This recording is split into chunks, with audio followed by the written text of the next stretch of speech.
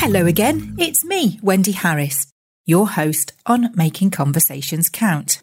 Want to just quickly remind you of the values of the show.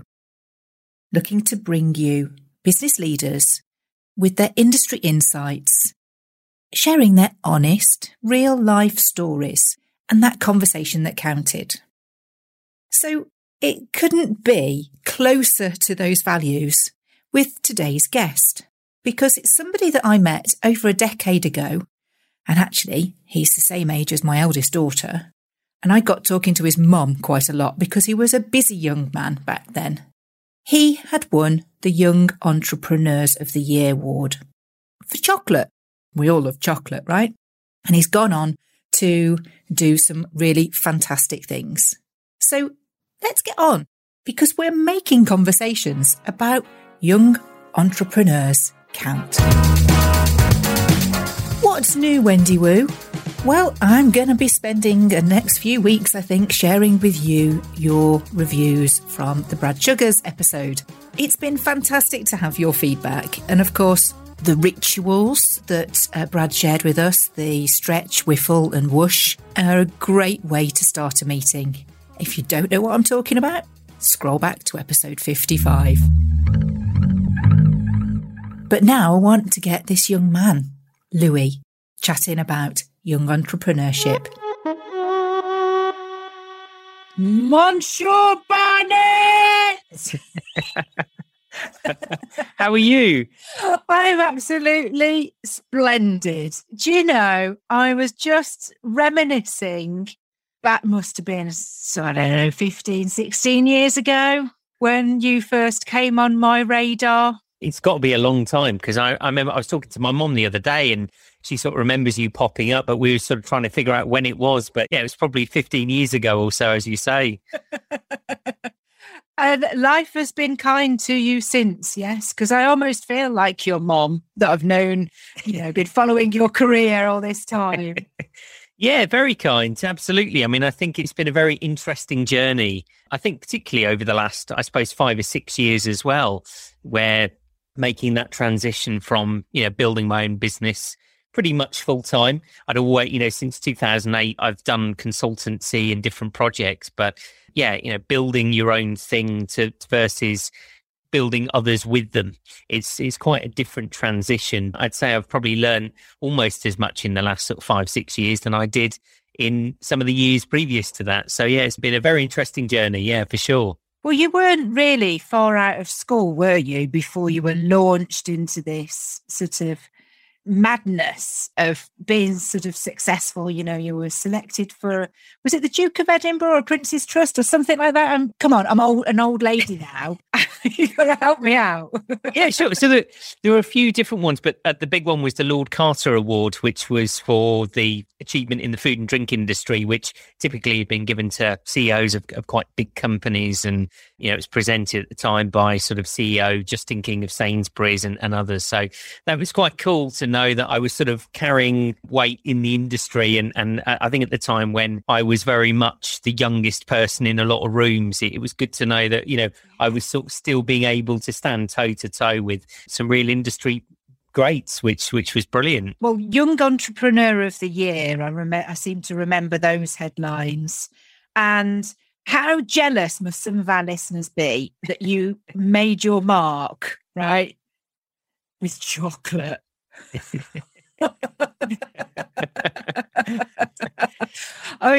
been the coolest job ever leaving school. It was, yeah. I mean, it's interesting because I think I was very much an entrepreneur by default, in the sense that I think a lot of entrepreneurs, I think especially now, it's like this thing, which obviously wasn't around when I was around. It was sort of this whole career path where when I started it, I certainly didn't intend to be an entrepreneur. I didn't intend to really make any money out of it. It was just, I loved, and I was pretty good at eating chocolate. So that sort of helped, and fell into obviously making stuff for family and friends. And then it just snowballed and it ended up being this big part of my life. But it certainly wasn't a kind of conscious decision of, right, let's start this business and make some money and create a career. And it was like, I left school obviously to be home educated. That was, I think, a consideration somewhere in the back of my mind, that it was like, at some point I'm going to have to employ myself or find something. So I think that helped. But obviously most of it was just, I loved doing it. I carried on doing it, and it just went from sort of strength to strength and organically grew. How many air miles did you do in those first sort of early months of chocolate? Because I remember back in the day when I was like hammering the phone for clients all the while, and I was working for a design agency that just really wanted to take your brand and put you on the map. And, you know, that was it. And it was kind of, I was always just talking to your mum because you were on some aeroplane somewhere in, you know, South America or something. And I was just like, how cool's that? Yeah, there was a lot of air miles. And I think it was interesting because I think a lot of Brits go through that sort of the disillusion of the island mentality, as I like to sort of say, this idea that obviously I think when you're brought up in Britain, we're quite isolated really in a sense, culturally and from a business perspective, you know, whereas I've got sort of friends that live in Switzerland, they speak, you know, 7 languages and they're going in and out of borders.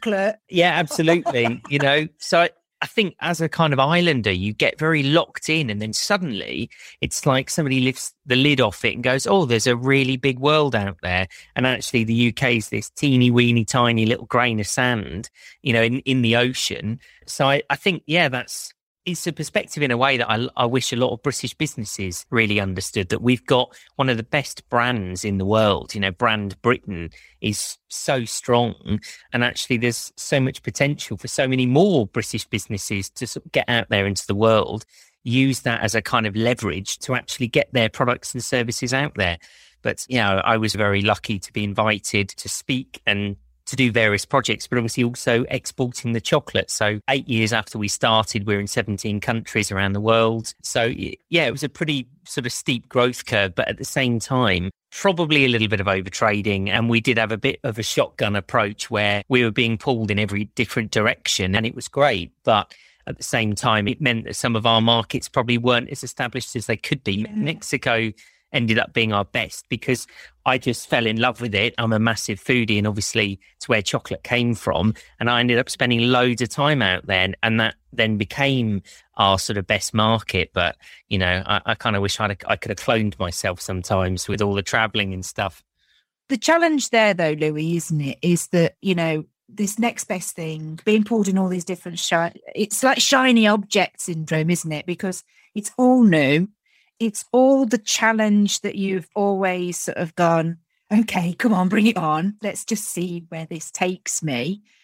So why not just enjoy the ride? And there will be places that you're not going to do as well as, but it doesn't mean to say that you haven't just smashed it, really. Yeah, no, I completely agree. And I think that learning curve is sometimes really important. And I think that it's almost this expansion and reduction that I sort of ended up doing, where it's like shiny object syndrome, like you said, you sort of everything to everyone and everywhere, and there's this big wide world out there. I just think, I suppose I sort of learned then, my perspective was, but the business still has to fulfill me and still has to actually give me what I need from it, rather than just me allowing it to pull me in every different direction. I mean, for the first sort of 5 years, I didn't have a single holiday. I think, you know, we had like a few days off at Christmas, but I mean, a proper dedicated holiday. So little things like that, I think, teach you a lesson that actually, you know, eventually a business is supposed to support your lifestyle instead of take over every aspect of your life.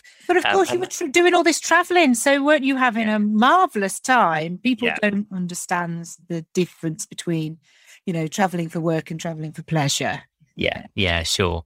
And it was nice that I think as we really started to establish some of those markets, I would spend longer, because actually I realised that dipping in and out of countries was good fun. But, you know, somebody says, oh, what's San Fran like? And you go, well, the conference centre's really nice, and the hotel was great, and the airport's quite nice and clean. And you have a lot of stories like that when you sort of drop in and out.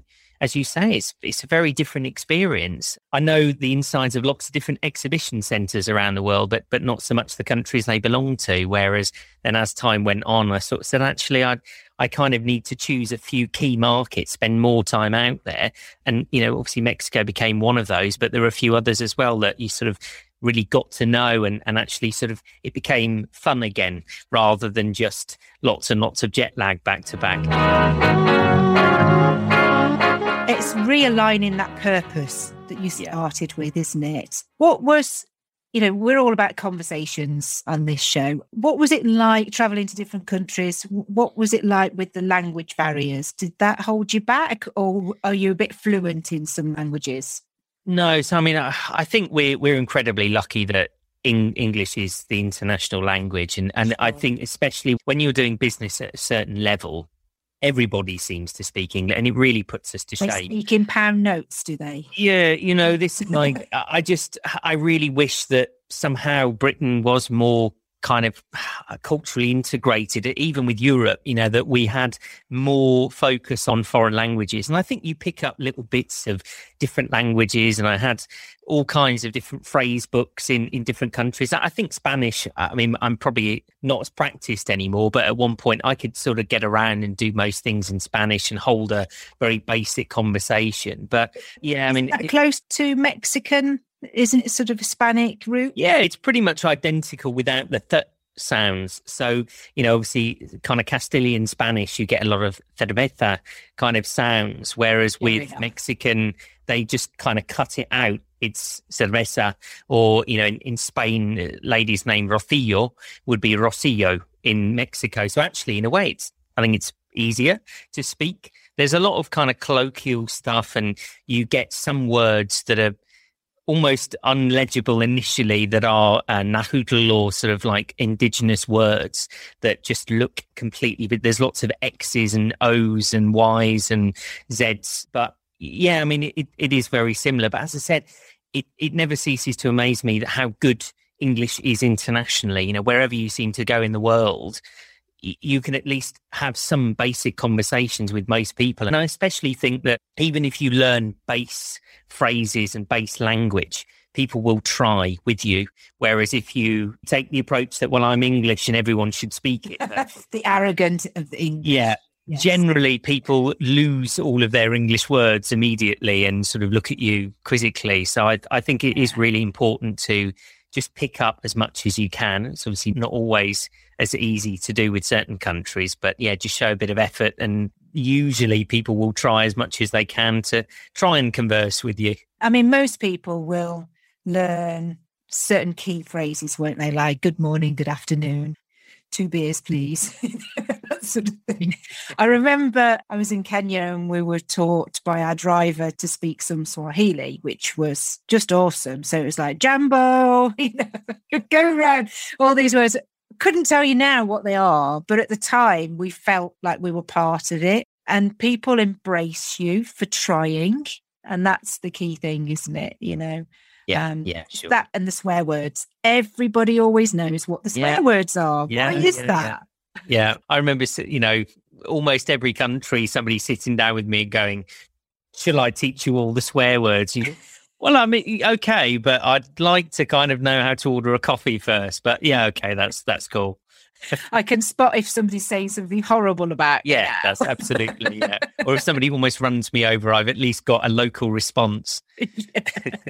Now, I know that chocolate is what started things off for you, but you've diversified since, haven't you, Louis? What are you up to these days? I captured a lot of what I learned in the chocolate business. And I think I was very lucky very early on to have some really key mentors and advisors that really drilled into me the importance of branding, marketing and business development as a cyclical approach to really frontline revenue and impact.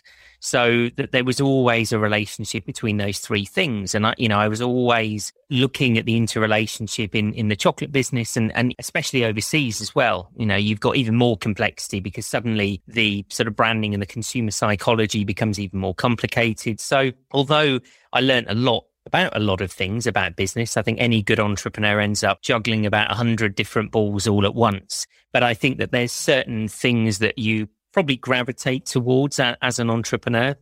And mine within my own business was always those three. It was always our frontline revenue leaders. So I sort of encapsulated that. And I said 2008 got a first few proper consultancy projects and started to implement some of that, as well as I was doing a lot of kind of food and beverage work as well.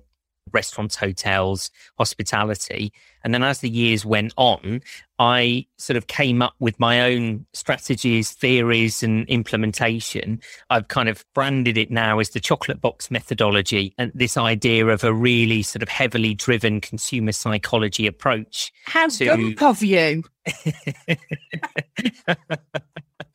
So that's what I do now, is I sort of effectively have distilled all of that stuff that I learned, literally from, kitchen table to 17 countries and all of the bits in between, and distill it down into this sort of chocolate box methodology, which I work with companies to implement. And, it sort of started out, I did projects with very, very large corporate organizations. I've worked with some of the world's biggest world governments, or all sorts of things. But I think I really realized that my passion was very much in the SME space, because they were still agile enough to make changes, but also from a consumer psychology, at the root of why people buy what they buy is human interaction. And so a lot of brands start to lose that human buying from human thought processes, but also from a consumer who runs a lot of these companies. We don't even know. There's this sort of faceless thing that's going on. And so actually I found that it's much easier to accelerate growth with SMEs as well, from a sort of buying psychology point of view. So that's what I do. So predominantly it's implementing the sort of frontline revenue, but there's also a lot of stuff back end of getting things in order and organizational sort of capabilities. And I'm a super software nerd as well, sort of SaaS products and things. So, a bit of everything, but really I help companies grow impact and revenue. That's kind of what I do now. That's got to be so cool to bring all the tools that you've learned to be able to grow a company while still giving it that, because you are a family run business, aren't you? Let's face it. You've always gone, well, you'll need to speak to my mom about that one. Yeah. Which I think is so ace. So in terms of your aspirations, and I've got to ask this because you're still only a young man and I am old enough to be your mom. I need to know what's next. What is the goal for Nui? So the long-term goal is actually a large piece of land with a cob house on it and a homestead. So that's really my thing. But ultimately, I think, I've spent a long time helping others grow their businesses. I will always continue to do that at some level. I think I'm being a lot more kind of selective now with who I work with. And I think, finding people with the right mindset, that willing to change the ways that they do things, but also willing to kind of grow and change and become innovative. And also I don't tend to work, I don't work with any companies that money is their sole object and desire. For me, it's all about larger impact, having a real why and a mission in the world. So I think I'll always carry on doing that. But there's a couple of ideas. It's more than ideas. Circulating something. Yeah, there's some concepts on the near horizon in the next sort of 6 months that I'm looking to kind of launch. So I do miss being involved in something, day in, day out, and really driving something forward. So I think that's really what's next, is going back into doing something, getting behind the driver's seat, and then on the side still keeping this sort of consultancy, although I really hate that word, but, working with other companies. I mean, I remember your ethics at Chocolate was fair trade was one of those big things for you. It was about the people that grow it, right? So those are all things that other people realised we should be making more effort in. So I do sort of see that farmstead, grow your own, but grow the surplus for everybody else and, come and get it from Louis. I kind of totally buy into that idea. I'd love to do that myself. I'm not very good at growing things though. I can grow stuff, but not the right stuff.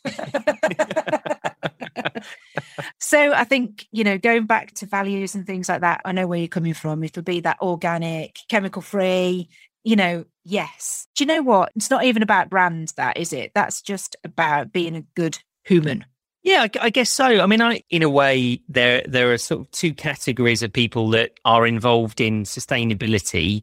those that really care or those that want to be seen to care. And actually, in a sense, I don't really mind which one it is, because I think as long as people are doing something,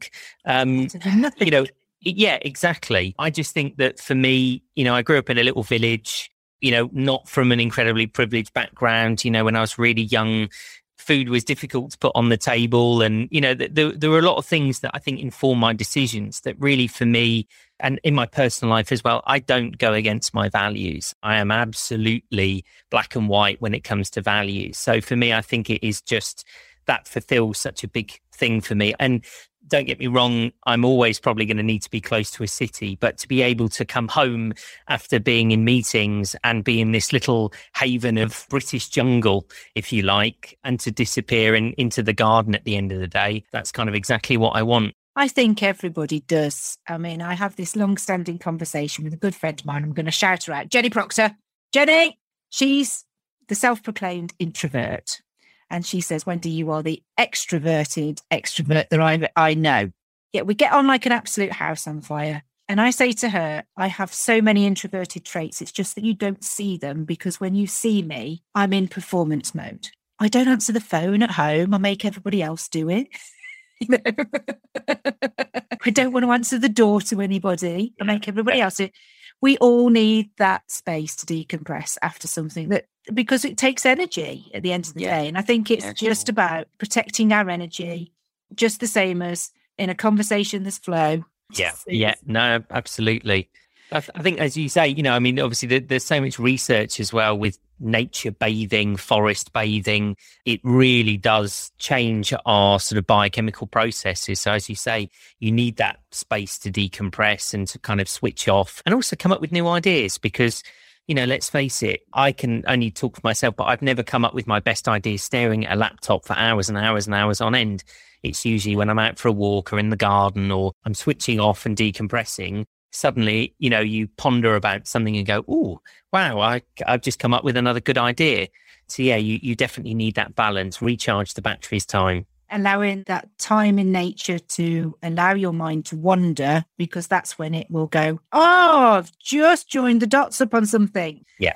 I was having a conversation early this morning with the podcast producer, in actual fact, and he said, your idea. And I went, oh, yeah. And he went, well, I've had this idea. And I went, oh, okay. And I went like this. And I had a better idea. And he went, you've got that look again. And, ideas can come from anywhere so long as you're open to them, and sometimes it's that conversation that really helps. Let me tell you about my Power Up programme. An hour and a half with me and accountability later. It's by no means ever going to fix everything. But what it will do is it will allow us to find one area that's a key priority for you to implement straight away into your business and allow you to just see the other areas that you need work on. It's a great stepping stone into the 12-week building block programme. Just book a chinwag, let's have a natter, and let's see how I can help you. Got to the bit of the show that I really, really, really, really get excited about, because I never know what's coming next. So I ask everybody to think about a conversation that created a turning point and what happened next. So, Mike, is yours. Yeah, sure. So this was a really difficult one for me, because I think there've been lots of conversations that have really made an impact. And I think I want to share two, if that's okay. I'll sort of quick fire them. The first one was a conversation that I had with a guy who had worked in some of the top agencies in London, and, all the kind of big names, worked in New York in various agencies as well, come back to the UK and decided to start up a sort of marketing and branding agency, only working with sustainable, impactful companies. And it used to be called Host Universal. Unfortunately, it's no more.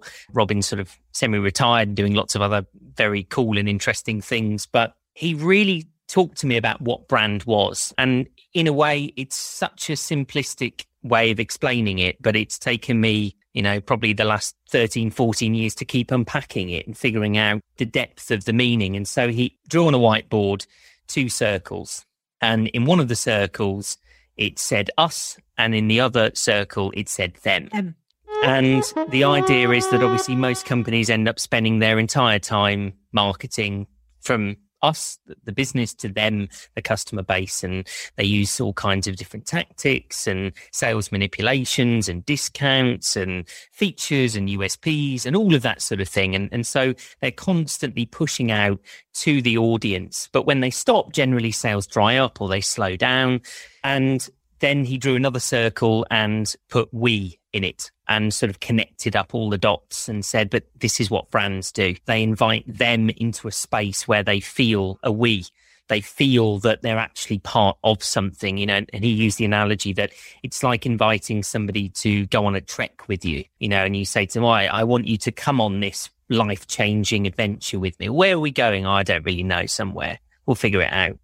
Why are we going? Well, I don't know, just sort of fancy it. Versus I want you to come and climb Snowdon with me backwards on our hands because we're raising money for this organization. It's a very different conversation. And so I think that was the first thing that I said, I'm still unpacking it now and really trying to leverage consumer psychology to understand how to do it in deeper and deeper ways. But it was such a simplistic idea that changed my perspective on really what brand and what it was all about. What is brand? And brand really to me is personality.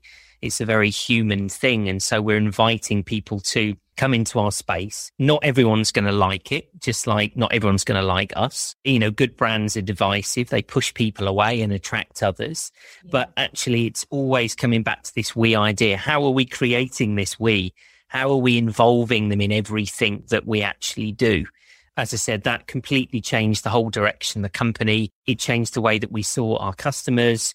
It changed the way that we marketed. It changed everything for us. And one of the key things that we ended up doing was building really long-lasting sales relationships. You know, when we sort of closed down a lot of the business, a lot of our customers had been with us 10 plus years, and they were incredibly sad to sort of see us, move out the industry.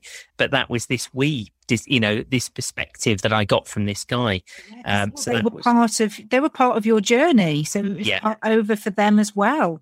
Correct. Yeah, absolutely. And the second conversation, very different one. But again, I think it just talks about not judging books by their covers, but also giving people the time. You never know what and who you're talking to and what you're going to learn from them. It was at a networking event in London.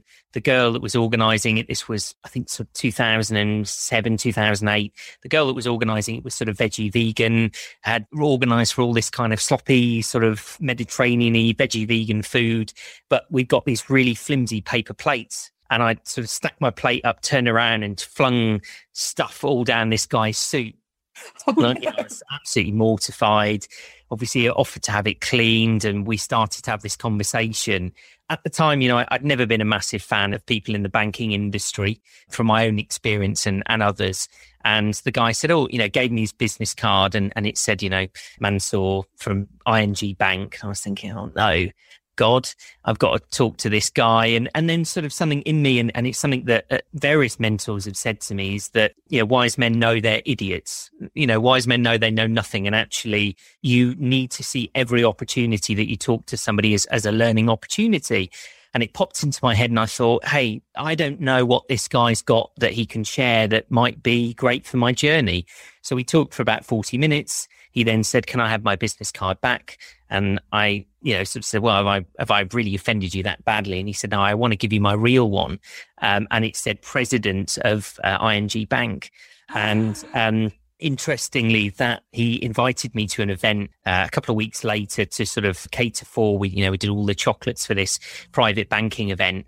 And on the same night, I met 3 people which would really change the course of the entire business, including a guy called Jamil, who the next day had a phone call from somebody he went to uni with, who had gone back to Mexico and was asking him to recommend a British chocolatier for a huge chocolate show, which then spans the whole Mexico journey for me. And then they ended up being our biggest export customer. And, I spent, over the years, I've probably spent 4 years sort of in Mexico and in various different times. So, I think, again, just one of those conversations that had I not just kind of checked myself again and gone, don't ever have a judgment about somebody or a situation, because you never know where it's going to lead. And had I just made my exit at that point, the business certainly would not have gone in many of the directions that it did. Absolutely. I mean, oh my goodness. I mean, you've just almost used one of my key phrases that I use in my branding, which is you never know where a conversation's going to lead. Yeah. And one of the other things that I always say to people, it's not what you know, it's not who you know, it's what you know about them. Yeah. Because if you actually take the time to get to know these people, you'll be able to help them in ways that you'll never even be able to imagine by just making assumptions. Yeah. Goodness me. And then, aside from like learning a little bit of Spanish, which makes me think of a previous guest who actually teaches globally how to speak languages. So good old Ray popped into my head. But serendipity. And, another conversation I've had with a guest, Sarah Townsend, where she just met somebody at the bus stop. And you're absolutely right. You just never, ever know where that next opportunity is coming from. So I always say, will you recognize it if it knocks on your door? Yes. Yeah, absolutely. And give it time. Hummus on a suit. Yeah, absolutely. Yeah. Yeah, absolutely. And as you say, just give it the time, because you don't know. I could probably say I've learned actually more from ordinary conversations than I have from some top 100 CEOs that I've met, So I think you never really know, as you say, where that conversation is going to lead, and who knows who. And there's some incredible statistic that you're only 15 people away from anyone in the world, and things like that. You never really know, as you say. And I've been very lucky that I've never, ever seeked out a single one of my clients. I've never actually done any direct, let's call it sort of marketing in a sense, because my sort of clients have always found me, and it's been through my network. So I think, that there's an incredible importance in human to human connections. And I think, especially in the digital age, we do need to remember that as well, because it can be very easy to get just so wrapped up in the digital space without actually considering that we do need to remember to build relationships with people, because as you say, that's really when the best things in life happen and the best genuine connections happen. I couldn't agree more, Louis. And it's just testament really that you show up as you, and that's who people want to work with. And I have to say, it's the same for me. Yeah. I don't go around cold calling people saying, do you need some help? I don't do that. I wouldn't have the time. But you just show up as the best person and the best version that you can be. And so long as you're helpful and offer value, I think that's the key ingredient. Yeah, 100%. Absolutely. Louis, two great conversations there. Lots and lots of value in that. Thank you so much for sharing with us. No worries. If people want to carry on the conversation, they can't wait to get to the website, and we might not have updated it quickly enough for them, where's the best place for them to come and find you? The best place to start is my website, louisbarnett.org. I do update it usually every couple of weeks. I'm pretty good at putting things on, but pretty much any other social media you can think of, I am there. I'm not a massive social media user myself. I use it for a lot of clients. I think I get a bit of fatigue sometimes, but at Louis Barnett on almost everything, drop me a message and I will respond. That's brilliant. Thank you so much for joining us today, Louis. No worries. See you soon. Yeah, brilliant. Thank you. And there you have it, 15 years on. And Louis has been working with some of the finest British retailers across 17 countries. If you'd have asked that young man 15 years ago if that was what he saw for his future, he'd have probably chuckled. But it just goes to show there is no such thing as overnight success. And it doesn't matter how long it takes for you to get to where you want to be.